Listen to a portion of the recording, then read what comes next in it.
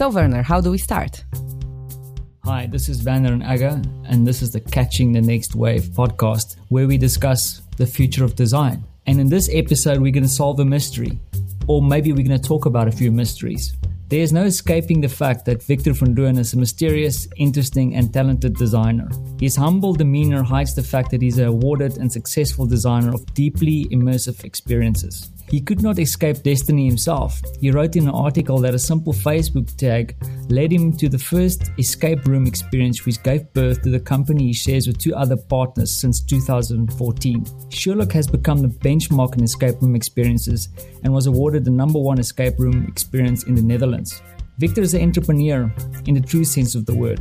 He also founded Uncover and developed a process to customize a MacBook backlight art, which further developed into Uncover Lab, the world's first tattoo shop for objects in Amsterdam. I found this quote that I think describes him well. Van Doorn is a usual suspect in and around town. He's sort of an enigma, working on some of the most admirable projects, often just for fun and mostly serious. And then also I found this little gem online, and we'll post a link to that, where he keeps a secret map of all his favorite coffee shops all over Amsterdam. Well worth a visit. Actually, I think that a lot of people may not know what the process of designing an escape room is all about. Could you explain a little bit? Yeah, for sure. So what we do is we create mystery experiences, and escape rooms are a category underneath that. It's a type of experience. It's a type of mysterious experience. An escape room is basically a design space where all around you are immersed into a story, and this story needs you to propel itself forward. So it means there are challenges there are puzzles there are things that require your input, your talent, your agency to complete. So that's where the game aspect of it comes in. You need to do things. And it got started around 2011, and then it started growing in 2012. And back then, the format of escape rooms were quite simple, where you'd have a room, there were puzzles inside, and you'd need to solve this track of puzzles in order to get out. So that's where the word escape comes from. You need to go through a series of challenges to escape. But what it turned out that this format of setting a preset amount of challenges that people would need to solve to get out or to complete the mission lends itself fantastically to all kinds of different genres, different forms of creativity. And so from the success of escape rooms, it blossomed into all kinds of, well, they'd still call themselves escape rooms, but you could say they're actually immersive mission-based experiences. But because the word escape has a ring to it, and because maybe we're also secretly, there's a lot of power in the thought of escaping. It's a very strong action verb. I think that's why the term stuck. And even though every other week on the forums of escape room owners, you see somebody suggesting, hey guys, what should we call it? Because we've gone way beyond the format of escaping. And then there's a big conversation with suggestions of other things to call it. But in the end, it still is escape rooms because that's the most catchy term. Would it maybe be viable to say that engaging with an experience that you create allows me to escape from my real life? Absolutely. That's the secret. The secret real meaning of escape rooms is that you are escapist. It's an escapist experience. And that's very much part of the power of it, and that you immerse yourself into a different world, a world where there's more potency, where you can be a hero. That's, I think, one of the key appeals of escape rooms, and also LARPs for that matter. And that's also, I remember your question for later on, what is the dark side of escape rooms? I think leveraging that escapism wish, but in such a way that it spills over into your real life, so that the kind of empowerment that you feel doing these challenges, solving them successfully, and the kind of strength you feel, the courage that you have to display or that you have to exercise, that you will have more direct access to it in your normal life because you've just experienced it in a fiction. That is my hope. That is actually the light side. And the dark side is that doesn't happen, that it stays like just normal entertainment. So you're saying that the this is more than entertainment? I think it can be. And I think it's our, you could say, a duty, or it's our challenge as makers to create something that that requires positive actions from the people playing it, and that they then can carry into their real life, so that they can be stronger, more intelligent, more empathetic, better communicators, better collaborators, and braver people. You mentioned that there is this one type of mystery adventures, which is the escape room. What are the others? Oh yeah, it's quite varied, and actually makers are now discovering what other possibilities there are. For instance, my friend Ruud has created something called Puzzle Post or Puzzle Post. It's a Dutch thing, so we call it Puzzle Post, and you get a mystery by mail. And the ideal form of it, which is where you have a 4-part mystery that gets sent to you in 4 different batches, unfolding along the way, is where you have escape room-esque challenges, but much more story-based, and you get it sent to your home, and then you have to solve things to get through it like a detective, and then you trigger the next episode by solving it. And so this has some different elements in that you're not in a controlled environment such as an escape room, but you are diving into a mysterious story where you are required to complete it. So that's one form. Another form is that of a LARP, which has actually preceded escape rooms by many, many years, is where people assume a role and say it's not just a controlled environment where you have the fiction supported by decor, but the fiction is supported by the behavior of the people in it, which is a very big difference between escape rooms and LARPs, is that in an escape room, typically you are you. And you don't have to dress up. You don't have to think, how would my character behave? Because you are you in an extraordinary setting. And in a LARP, you are an extraordinary character in an extraordinary setting, which is also directly why LARPing is more of a niche, or it has a higher threshold to entry, as opposed to escape rooms, which has a very low threshold to entry for players. It feels like the escape room experience is a little bit more approachable for the man on the street to kind of get them in that world. But definitely, correct me if I'm wrong, some escape rooms also introduce other characters, so it's other human beings actually interacting with the guests. Absolutely, yeah. I think that's one of our more unique qualities, and indeed other escape rooms also do this. Many don't, because I think out of cost, but it does pay off because this human interaction makes it so much more real, and it makes the stakes higher. So we have the vault, our break-in experience, where you actually have to bluff your way into the building before the whole puzzle adventure even begins. And that interaction heightens the stakes. People think, okay, this is real. There's a human involved. I better watch my step. And that is very engaging, very empowering, and it helps suspend the disbelief in a very nice way. So that's why we always try to have a live action role-playing element in the smallest, lowest threshold kind of form. A lot of the conversations that we have in this podcast is that we want to see how transformative experiences actually get translated into business. Some of the businesses that we deal with want to solve all these problems with technology or tools or intangible things, but you still rely on a little bit of human interaction in the mix, and that makes for a richer experience. It does. And it makes me think of something that's quite popular in the Netherlands, has been for, I think, 20 years, where you use training actors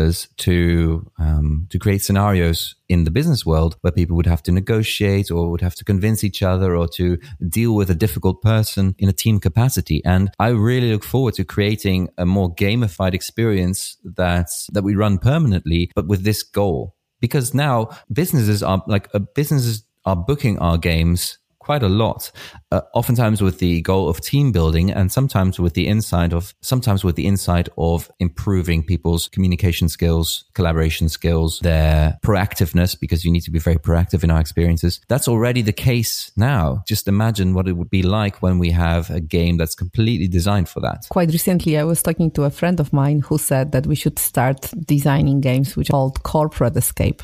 Might be a direction. Yeah. We've already experimented with this in 2016 in a very interesting game where we had 7 teams playing first against each other, and then they discover that they're actually better off collaborating as teams. And we would love to pick up that project again, because that was a temporary one, which we did in collaboration with the Port of Amsterdam, which was a fantastic partner to work with, because they have, first of all, they gave us a lot of budget to work with, but also gave us a beautiful field in Amsterdam to put these containers on. But that was a temporary thing. And so we still have the puzzles and the games, but we don't have a location. So at some point, we're going to take that out of the box literally again and create our own corporate escape oriented experience. Thinking about the scale that Sherlock works on, the complexity of some of your clients, the demanding customers that you guys have, you must have some kind of process or framework. Can you give us a little peek? This might sound a little bit childlike and lazy, but the core tenet is the question, what is awesome? What will be awesome? And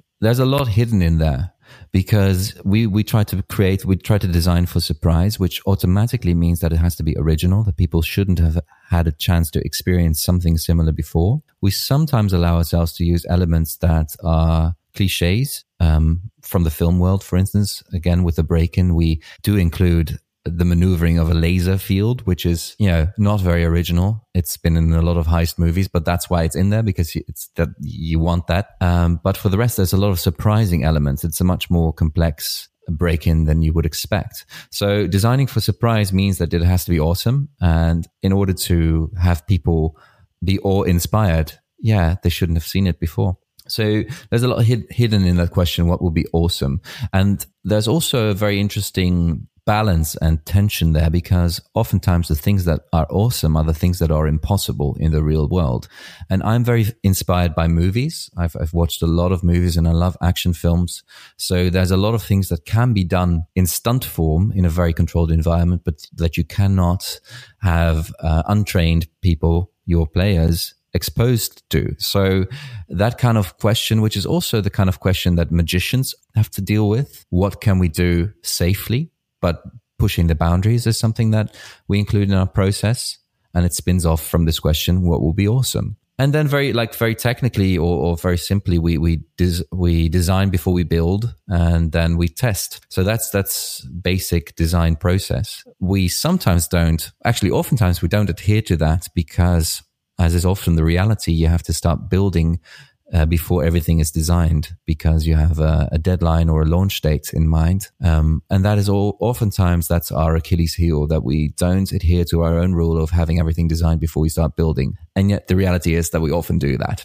Like even as recently as the last project that we did with Google, we accepted the project even though we knew that we had too little time to really do it the way we wanted to. But we wanted to do the project too gladly to reject the premise of the launch date. I really appreciate your honesty, because I think we all have that experience from time to time where you're so immersed, you have to make the experience happen, you have to design, you have a little bit of time to do the design, and sometimes you have to work on your experience, right, of what you know is going to work and what's not going to work. But also something I wanted to add to that, because I don't want it to sound like that we don't make anything during the design process, but we do prototype a lot. So we make cardboard versions of interactions that we design. And a very nice example that we made a game based on Rush Hour, which is this little game where you move a car, move by move, in order to get your own car through a maze of cars. Very, very classic puzzle game. And it's only available in miniature. But we had access to a ballroom where we were having our office. So it was a big space, and we bought a lot of cardboard boxes, and we created a massive maze of movable boxes that you could, like person height boxes that we stacked. And then we created the movable maze where we would then say, okay, so we need to add something fun here. This one is too complex. Oh, let's add a little tunnel here. All these ideas came from prototyping. And then we solidified the design, did that with all the other challenges, and then the actual construction of the wooden version would begin. While you are pushing the limits towards the awesome, it feels like you're also leaving a little trail of what is recognizable. It's like little breadcrumbs that leads me towards the awesome. Is this the right interpretation? Oh yeah, for sure. Yeah, no, so awesome is not diametrically opposed to familiar. So a lot of the whoa that players experience is from, oh my God, I cannot believe that this is now physical. So what are the possible traps designers can fall into? Yeah, so all these traps, they smell like us because we've been there. The thing that we ourselves tumble into the most is the wish to be original and make it complex, and then overestimating a player's ability to comprehend a story once it's become complex. Because, and this is where we differ from movies, movies are a passive experience where people can watch what is being handed to them. They are required to do a lot of thinking, especially in the better movies, but they have their whole bandwidth available to do this thinking. So when you're watching a Christopher Nolan film, which is incredibly rich and very fast paced, he's pushing you to pay attention with your whole brain. And when you are inside a real life experience, such as an escape room, you don't have your whole brain available because, first of all, you have to move. You have to not bump into things. You have an awareness of your team. You have, for instance, 5 other people operating in that space. You have the time pressure. You have to do things, these are all things that limit you or that take some bandwidth away. So the trap that we fall into the most, and we are very aware of now, is that, keep it simple. The story should be very simple. The goal should be very simple. And this is something that I learned from people who designed the VR experience of the Star Wars experience from The Void. They call this the critical thought, in that the player has to have a critical goal, one thing in mind, in order for them to really function. It has to be very simple. They have to have something that they can hold on to, something that when they've done it, they know they're done, that they did a good job.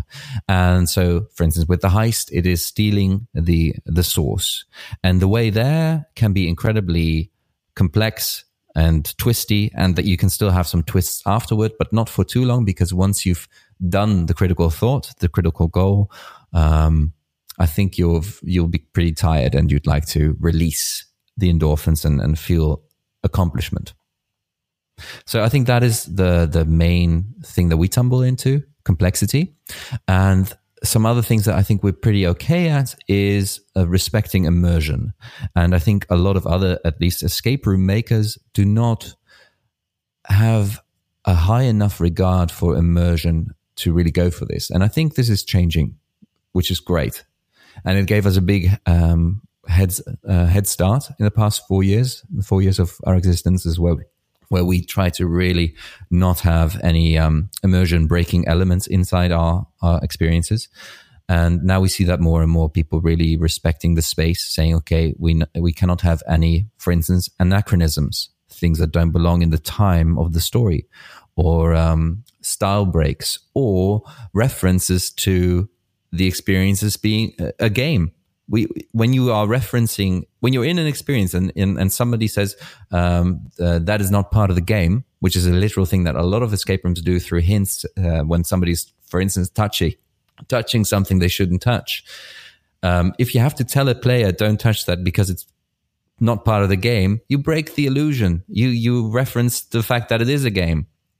So you can do this elegantly. You say, for instance, I wouldn't touch that for if I were you, being kind of coy. There's lots of ways to do this as a good host, a game master can. But the initial challenge for a designer is not to have any of those things that could break the experience. So not to allow for things that people aren't allowed to touch. So whenever we discuss immersive experiences, there's always this discussion of crossing the threshold. And typically, I perhaps very wrongly was convinced that crossing the threshold is not a 1 minute thing, that it takes time for people to go from the real world to the fantasy world that's being created.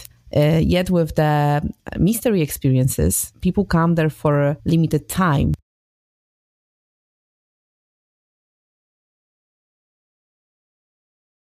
I think it can be done gradually, but it can also be done binary. So it doesn't have to be, but many escape rooms, for instance, just like in theater, the lights go off, you've crossed the threshold, the fiction has started. With us, especially the vault, the fiction is starting gradually. It starts the moment you book.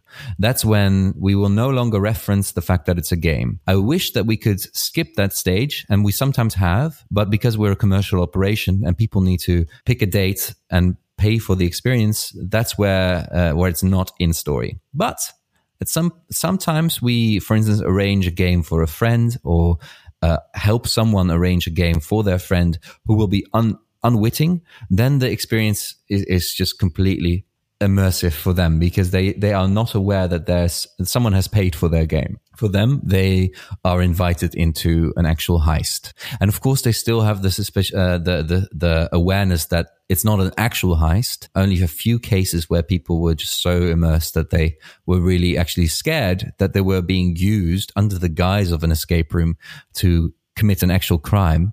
That's happened twice in 3 years, and they called the police on us. They were afraid that, or one actually called, and the other one was they didn't want to continue playing.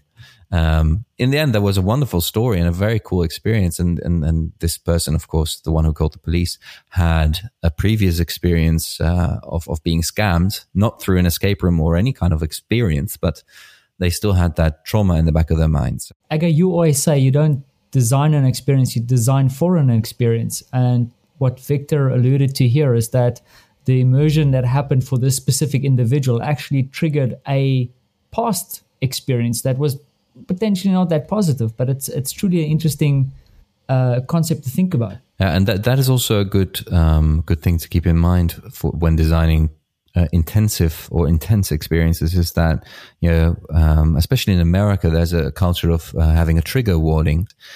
We don't. So far, so good. And I think it's part and parcel to people booking a very immersive experience, one that is marketed as such, that they take responsibility for it being intensive and potentially scary or even triggering of past traumas. I think the marketing part of it is very important, so that people know what they're going to get. We just spoke about the crossing the threshold. Then there's the experience. And then sometimes I feel that we forget about the offboarding, the post experience. Is that something that you consider in the design of your puzzles? Yeah, for sure. I don't think we did a great job with that at the Vault, and we are lucky in that we have good hosts, or maybe not lucky, because that's one of the most, we respect hostmanship as one of the most important things that influence the experience of the players. So they will do a debriefing, they will do an out of game conversation with the people, which allows for all the tension to drop and people to feel the excitement and share the excitement. And then I think the actual luck part is that we are right next door to a very nice cafe where people then sit in after talk. It's also a place where I sometimes I also sit, and then people go sit next to me without me knowing me, and so then I hear the actual feedback, the raw feedback, without them filtering it, which can be great and sometimes a bit jarring. But so these two things really help us, that we have great hosts and that there's a place for this kind of debriefing among themselves afterwards. But for our next experience, we're also doing some more aftercare, also after they've left the building. And one of the things that all escape rooms do, including us, is to create a team picture, which is kind of a triumphant picture, like we went through this and we survived, which is mainly for marketing purposes for us, because people will share that out of pride and out of enthusiasm. But it's also part of the ritual of tying a ribbon around the experience and saying this is done. And I've looked into how people communicate in the kind of the pre-joy, the preamble. They always make a WhatsApp group together with their team, and then they share screenshots of the things that get sent to the booker. I think there's a lot of room for improvement there, actually, to communicate with the whole team. And that's something that I would love to do in the next iteration of the Vault. And one of the things that I'm working on now is to have a chat bot that gets inserted into those WhatsApp groups, so that there's already a presence of a character there, of the contractor, so that they can already kind of have fun and kind of ask some questions about the heist to this character, who will later transform into this character that is their handler. So Victor, you mentioned Google before.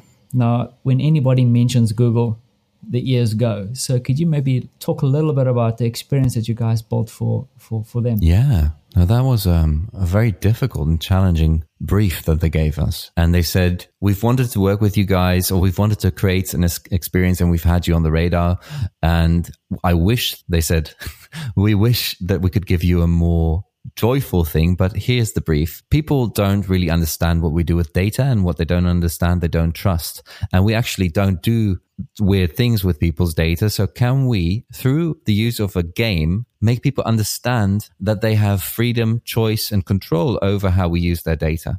And then we thought, guys, we thought we could make like a really fun game with Google style and slides and that kind of thing. And then they said, well, try to do that with this message.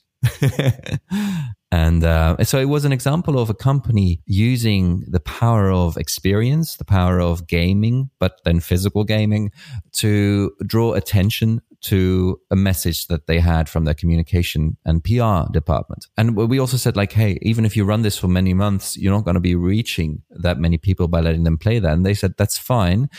It's about the stories that they share. It's about the online reverberations of the experience. And then we said, yeah, that's great, because that we can do. And in the end, we ended up making a very fun, very playful experience where people take they assume the role of Google's algorithm in three different projects, three different products that Google has, being Google Search, Google Maps, and YouTube. And with each of these games, we made three different games as part of the experience.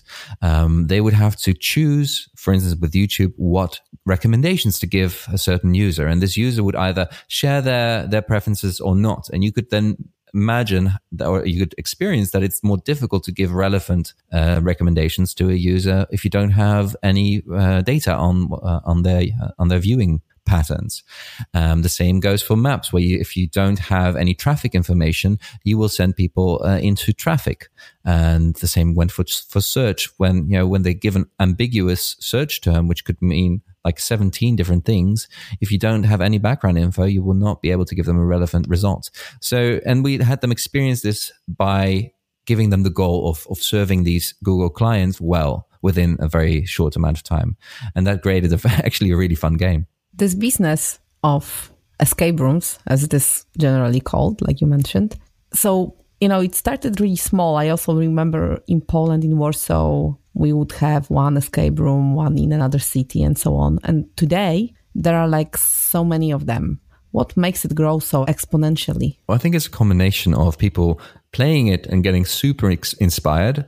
And so they experience this thing that they really love in a state of heightened activity, of empowerment, because they've just done things. And when this meets, when this happens to a person who is either A, entrepreneurial, or B, not happy with their current situation of being employed and always wanted to be entrepreneurial, this meets them as a call to adventure, saying, I want to do this. I want to create this for other people. I want to have other people experience this joy that I've just experienced. That was it for me. That, combined with the fact that it is actually also used to be, and I don't think that's the case anymore, relatively low cost of entry. Like, for instance, we made our first experience for, I think, 27,000 euros. Maybe 30 in total after the first few months of running. But that's a really low investment for something that, that gives people this kind of joy and creates a business. Right now, I don't think you could do that anymore. We couldn't do that for sure. Like, our budgets right now start around 60K, so double of what we used to be able to pull off. And that's to do with the fact that, it's become harder to be unique. And also so the bar has been raised. And for instance, in Amsterdam, there's 40 different escape games. So competition is fierce in a very friendly way. In short, the answer to your question, why it grows so exponentially, is that on the one side, it meets people in their enthusiastic state. And second is the relative low barrier to entry.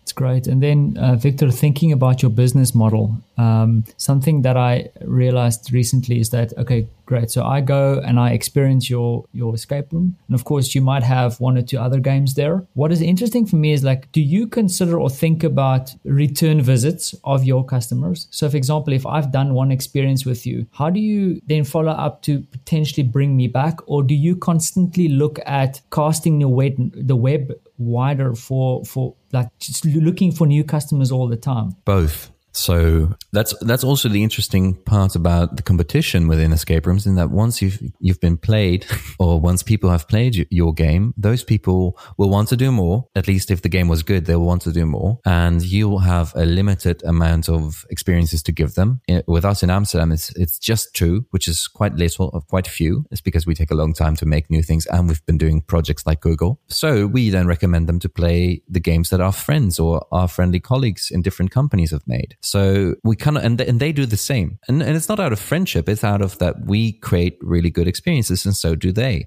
So there's this ecosystems of recommendation, which is quite a very friendly way of competing, which is a great thing for an ecosystem, because a rising tide lifts all boats. So the only thing that we have to be careful about in this ecosystem is that there are no bad experiences still being launched. And And we don't know how to influence that because you actually can't influence that. And my hope has always been, and I think that's happening right now, is that the raising of the bar takes care of that itself, so that you cannot get away with launching a basic or bad escape room anymore, because you will not survive as a business. If someone wants to design or enter the space of designing mystery experiences, what are the qualities, character qualities, any other qualities that are beneficial? helping? Yeah, I think the character quality that helped me a lot is that I always loved movies, and I always had a bit of a weird thing about me that I would take them too seriously, or I would reject the fact that certain things were only in movies. This barrier between what is cinema and what is real life was very blurred with me.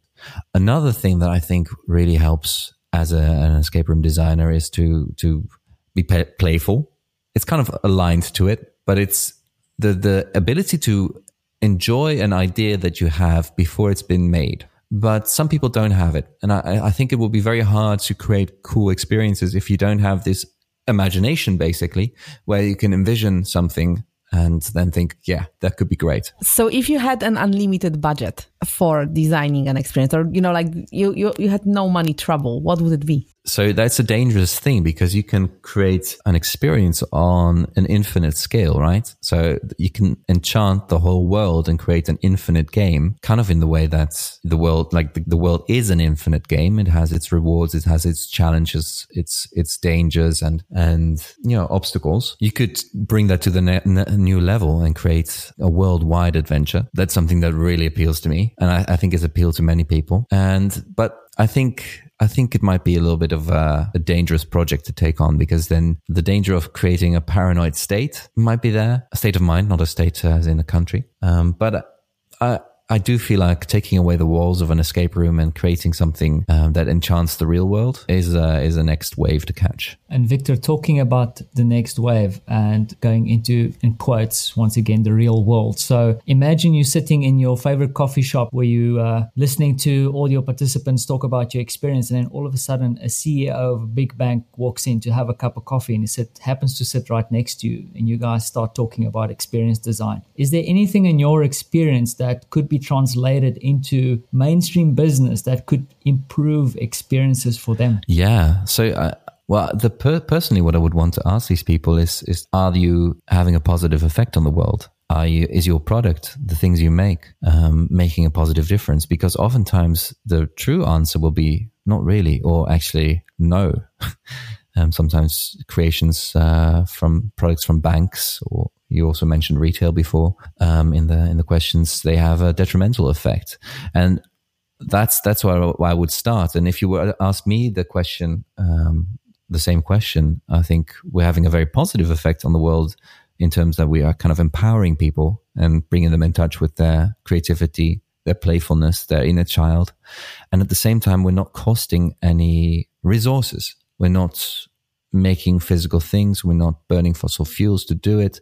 We're not exploiting child workers to create clothes for it. It's the cool thing about an experience is that it is intangible, and it's very low. It has a very low karmic footprint. And so that's not the answer to the question that you asked, but it is the thing that I would want to ask them if I had access to their brain and access to their more courageous side and their conscience. And if I have to interpret this, if I may, at your core, if your product and service is not really looking after someone, you cannot wrap it into an amazing experience to make it look better. Yeah, I think that is what you're trying to do too. I wouldn't want to create an experience that hides the fact, or that kind of distracts people from the fact that something is wrong. So if you were to judge for yourself whether you are in the transformative experience space or just the experience, like in terms of timing well spent, where would you see yourself? So I think that mostly like 80% of the people who play, they have a great time, and they're excited, they're enthusiastic, and they're very entertained. I think 20% of people are really touched, and they will as a result of having experienced one of our games, change something in their lives. And I know this from a few people who've sent us letters saying, after this, I quit my job, or after this, I know what I want to do. And oftentimes, kind of half ironically, what they want to do is create these kinds of experiences for others, which I think is great. And so that's the most tangible thing. I can point to 20 entrepreneurs who became escape room makers because of what they played with us. And that's not all to our credit. It's also to the credit of the genre on its own. But I've seen that happen. And so I've seen the power of really switching someone on, activating someone, engaging them, and giving them a new sense of joy or purpose. And our next step would be to have that become broader, so that people will play one of our experiences and they are activated or transformed even in another way. And that's the next chapter for us. So what it is that you do that gets the people choose you? What are the extra miles that you take that make people want to come to you? Yeah. I would like to start by saying that we're not as great as we'd like to be, or as I would like us to be. And there are some other really amazing experiences out there, especially in Berlin and London, that I respect a lot for kind of these reasons. And then there are a few reasons that do make us special, and that I love seeing. For instance, the maker in Berlin that I'm referring to, very consciously seeing that and saying, okay, I will try to put that into my experiences as well. So there's a very healthy exchange of inspiration. Mostly, actually, it's not a purpose for teaching each other, but just by visiting each other's experiences, we learn from each other. And one of the things that we do well is that this bleeding of the fiction into the reality, and a gradual introduction into the fiction from the moment of booking. So this thing that we talked about, where once you've booked, the story starts and you get approached by a fictional character that talks to you in real life. And then more concretely, once you are at the location, the vault, our break-in experience doesn't start at the building itself. It starts around the corner, because you first have to get your gear kit, your briefcase full of break-in gear, before you can actually get in. And so these kinds of blurring of the line between fiction and reality is something that we love to do, and I think it's a very prerequisite for us now. It's one of our staples, and I would love to see other games do more of that as well, because I can just see the joy that it causes with people, that it gives people. So that's one. The other is that we exclusively use locations that have a story of their own, like these beautiful historical locations. And it's also one of our downsides as a company, or the reason why sometimes we don't have any money to spend, is because we have a really expensive location. That is the downside. But the upside is that we have a space which we can really make people believe that they are in the experience that we're suggesting they're in. And you can't really fake that. You can't really do that in a different kind of location. The fact that you're there inside this old safe deposit box complex, or inside the old office of the actual architect of that very old building, it breathes life into the experience. And so it's worth the cost. But Victor, it sounds like as an artist, you don't want to compromise on those kind of things. It's part of the experience, right? Yeah, exactly. It's part of what makes Sherlocked. But for our next experience, which will be in the tower of the old stock exchange, we've really maybe bitten more off than we can chew, because this tower is just insanely complicated in terms of regulations and what and also what we can put screws into and what we can't. And so it's very challenging, not just because it's very expensive, but also because it's much harder to work with monumental spaces. But those are two ways of going the extra mile that we love to do. And then there's a couple of other design principles that we adhere to, or try to adhere to at least, that other people are doing now as well. For instance, what we talked about, what you call diegetic design. Diegetic puzzles. It's a term from the movie industry, where diegetic sound means that you're hearing sound that the characters are hearing. And diegetic puzzles means that the puzzles have an explanation of being there, that they're part of the story and that they're not randomly there. This is one of the things that make me cringe about escape rooms, is that makers do not ask themselves the question, why is this there? Why do people have to do this in order to proceed? And the answer always is because it's a cool puzzle. It's a cool experience. And, don't kill my buzz. But actually, when people are playing it, a voice in their mind is saying, okay, I have to do this because of that. And if it's not the case, if it's, why do I have to do this? Well, this makes no sense. And they'll have to have another voice saying, never mind, it's cool. And that's a shame. It's very hard. Once you get this design principle, there are many things that you don't do anymore, or you have to find a way to be able to do them coherently. But we believe in it. So it's very important to us, this kind of coherence. Klaus, our friend Klaus Rasted from the LARP world, calls this alibi. The different puzzles need to have an alibi to be there.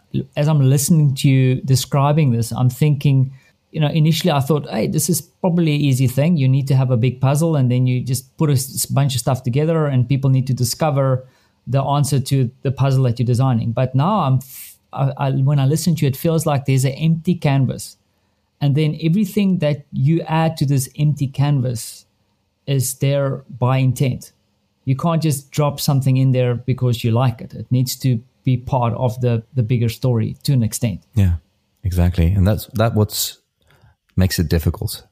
Sometimes you're disheartened when a good idea doesn't fit into your experience. But the way to deal with that is to have this list. I call it my candy box. It's where you put all the ideas and you park them.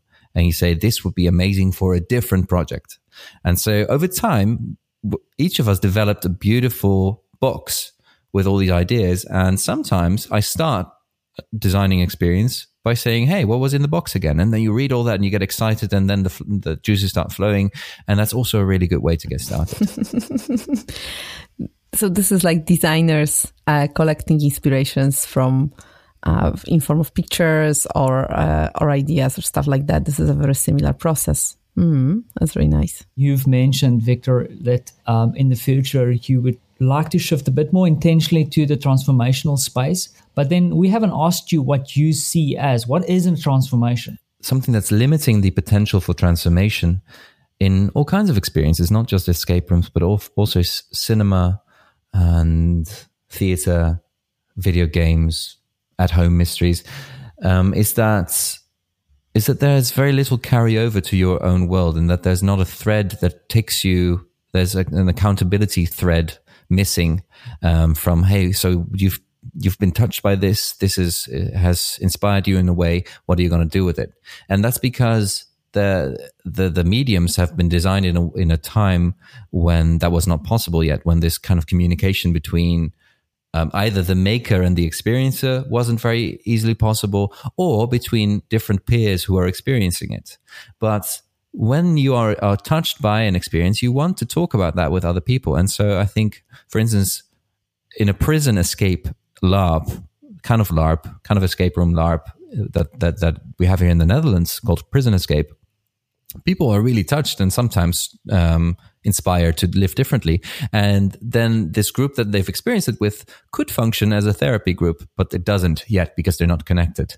So facilitating the contact between the peers that you experience it with, I think has a lot of potential for transformation. It connects to me with something that we've also been discussing with Werner before, that bottom line in transformation is that people change to become the better versions of themselves. Our kinds of experiences where we get people in touch with their playful side and their joyful, most active and engaged side is that we remind people that they have that's actually an experience that they can have, that's an emotion they can have, that's a feeling that they can experience. Because many people have forgotten that. Many people have forgotten the joy of play. And just by getting people in touch with that, you help them transform. I agree completely that we are educated and raised in a way that the fun and this childish or childlike joy is something that's being seen as not serious enough, not mature enough, not profitable. Like it doesn't show your strength. You should come and exude confidence and be a serious professional. But I think that playfulness and fun is just one of the many things that experiences such as mystery experiences could help people to deal with.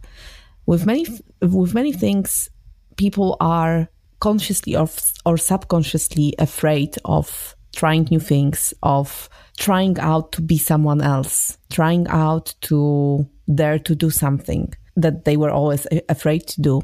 In a way, what you are creating is to create a safe space for these kind of experiences. And it goes beyond playfulness, and it truly can go into a transformation. However, I think that the big thing there is to maybe change the perspective from designing puzzle to bring joy and go into thinking, okay, what sort of deep troubles people have with their adult lives that we can facilitate or we can help with by facilitating a platform when they can face their fears and, get onto the other side with the fear gone. Oh, sorry, but it's just like I always keep on thinking that, and Werner heard it 1,000 times already, that there is the set of deep needs that we have as humans, and once they are addressed through design, they lead us to feel happier. Because bottom line is that what makes us happier is that we see that we become the better version of ourselves. So in so many ways, and I'm sort of answering a question that I wanted to ask, but in so many ways, I think that the gigantic potential that you guys have in this kind of business domain or entertainment domain is that you can push it beyond entertainment and time well spent and repurpose it into making people really... Yeah, I agree. I'm very curious if there's going to be a role for escape rooms as a genre to play in that, or that it will be more marketed as theater. Doesn't really matter. I'm just curious about that. But it makes me think of this theatrical experience called You, Me, Bum Bum Train, which was a one-person adventure all through a building where you are rushed and guided through room after room, scenario after scenario of real-world experiences as different characters. I'm officially not permitted to give any examples because I've very solemnly pledged not to share anything. But imagine a roller coaster ride between the lives of 70 different people of different walks of life that you would each taste for just 60 seconds, but not just in video form, but in real life form. And that I think there were like 400 volunteers supporting this experience in 50 different scenes where you would be the main character. And I think that for many people, and including myself, this is very inspiring, transformational, almost traumatic, because it's just an overload of empathy that you are injected with, because you have now you have empathy with a doctor, now you have empathy with a dead person, now you are a fugitive, now you're a refugee, now you have... Yeah, that really gave me a taste of how much an experience can touch a person. If we consider that mystery experiences can be taken into the next level towards transformations, it opens up an amazing space to collaborate with psychologists, with sociologists, with people from very different domains of humanities that can bring the knowledge about how the human brain and human culture, our culture works, and use this as a trigger and also the moderation. That's the next step, and it's happening already a little bit. That's how it's happening with us, but I see other people also collaborating with psychologists and team dynamics experts to design games that will evoke conflict, or that will require good communication, that will draw out some neuroses within teams, so that they can then discuss it later. And the next step beyond that is not to wait for the discussion later to deal with it, but to have it be dealt with in game. That would be awesome, huh? Yeah. There's so much yet to explore. It's a very exciting time to be in the world of experience design. So what advice would you give to an experience designer of today? So the two things I would do is, one is try to experience as much as possible, because that will be part of your arsenal, your kind of palette of colors to paint with. So I hope that you've already been watching movies and reading books and experiencing music in a way that it goes beyond just listening to it, so that you develop your own taste in what works and what doesn't, for instance. And then if you want to build escape rooms, that means play a lot of them and be very conscious about what works for you and what doesn't. Very simple and obvious advice, but I'm still surprised with how many people start escape rooms without really loving them or without having played many. Really focus on this question of what would you think is awesome, and then you will have played your part in a very positive way. And Victor, is there any books that you would recommend that people can have a look at? My partner Pim and I are writing a book about a game design, live game design. So that will be ready at some point. One book that inspired me in the time that I was becoming a filmmaker is called What They Don't Teach You at Film School. And that was written by two directors who, obviously we're having a lot of fun in the film world, and B, just is filled with so many wise nuggets that are applicable to entrepreneurship, game design, movie making, that I would read that 3 times. What They Don't Teach You at Film School. If you were to tell us what is your mission statement for your life, what would it be? Yeah, I think it is to make the world a bit more magical. I think you're helping with that already. Victor, thank you so very much for being with us today. Yeah, my absolute pleasure.